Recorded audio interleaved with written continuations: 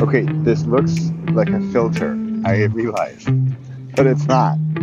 It's just what a little rain will do to a forest. Hey, it's Thursday. Hope you're doing well. I am actually going to share an audio I recorded yesterday, but here's just a little intro because I can't remember how much of an intro I gave with that audio, and I'm kind of crazy that I'm doing this stuff, but the audio is basically just a recording for myself, and yet I'm going to share it with you. And it's about listening to your body, feeling, knowing, understanding, recognizing, getting to know better, your body and how it gives you messages. Um, that's really it. The feeling I had the other day on Saturday, I was heading off to an event and I was realizing how potentially this event, how potentially important to me this event was in my present and future, really, and how I felt it heading out that way. And today, what I want to then share with you is to keep an eye out for those feelings, for those, when I say feelings, I really mean physically feel, like you feel something. I feel nervous, or I feel giddy, or I have butterflies in my stomach, or whatever it may be. Listening to them, feeling for them, being aware for them. I know aware is such a overused word, but our body tells us a lot, and we don't often listen. So, okay, I'm going to leave it at that. I was in a train on Saturday, and I had a feeling I haven't had in a long time. And it was so strong that clearly, that I recorded a bit of audio about it. And it was really exciting. And again, so here's my story, but my tip for you then is to listen to the signals and then, ideally, act upon them. I'm Bradley Charbonneau. This is Thursday Thunder. Here comes, I think it's 6 or 7 minutes of audio of my recording from the other morning, having realized what I felt and what I think it means. All right, till next Thursday. I'm gonna give you a. I'll leave the video on here and change the audio and let you watch a little bit of Pepper having fun in the little pond here. Okay, thanks for watching. Hey, just a little audio recording here real quick. I don't want to forget this. I was in the train yesterday. No, Saturday. It's Wednesday. Uh, going to Amsterdam. And I was going to super fun. I mean, maybe that's why this all happened. To an improv comedy workshop. Super fun. Not necessarily stand-up comedy, but improvisational comedy, right? The workshop was fantastic. Totally was in my element. I had the least experience there, but I kept my own.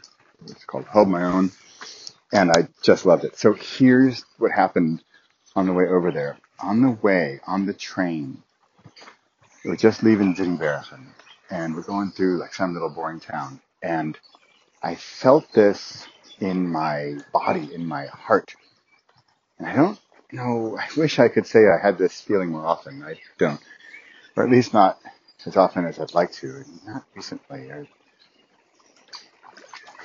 But what it felt like, and this is a friend of mine's going to laugh at this, but it reminded me of Vixhausen, tiny little, stumpy little town where I lived in Germany, talking many years ago.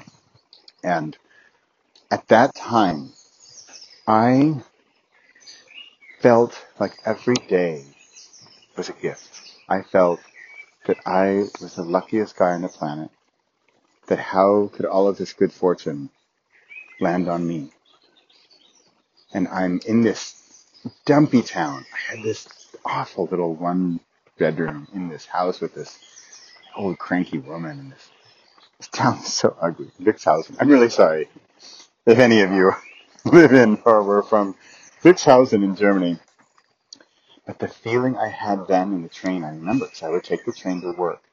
And I just felt blessed, joyful, just pure pleasure and energy and love. I probably didn't feel it as that then, but I see it now. That's what it was. And so I felt a little bit of that on the way to Amsterdam on Saturday. And as I felt it, it was very clear that I hadn't felt it in a while. And that was cool, to understate it magnanimously. I mean, I felt I am no longer whatever I was, 20. No, I was a little, 24. And that feeling then was much more common. I was just a happy guy who made things happen and I truly appreciated them. And I still do that, but it's like anything. You eat your favorite ice cream, once a week for 10 years. Well, it might still be your favorite ice cream, but that initial glow can wear off with anything, of course. It's normal. It's natural. I suppose. Maybe it doesn't have to be. Maybe that's the point. But this feeling I had, and it was truly this gut, this heart. I'm not sure I can explain it as well. This is why I'm trying to explain it here, even to myself. Was it happiness? Was it joy? Was it meaning and purpose and all these big words? But how does that translate into a more common emotion? And maybe that's just it. Maybe it's not such a common emotion. But I felt it. And I have to say, I'm going to make the connection here with the workshop. Come on, Pip. The improv comedy workshop, and how, again, I'm in this room. These people got 4 years, 8 years, 7 years experience. Some of these people run their own improv shops.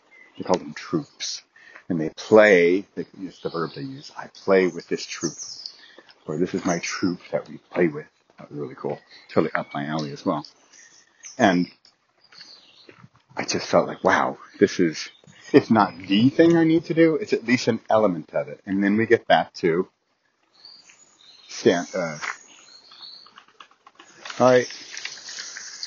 back to stage, presentation, presenting, stand-up, comedy, in front of the camera, on the stage, and then improv, and not necessarily the rehearsed, very Toastmaster speech. And that's just what comes to me naturally. It's what I'm damn good at and love. And that, my dear listener friend, was me. But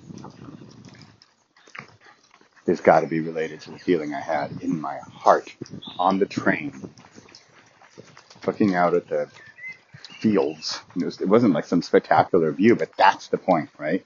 It doesn't matter where you are. It matters who you are as you're in that place. It matters who you are.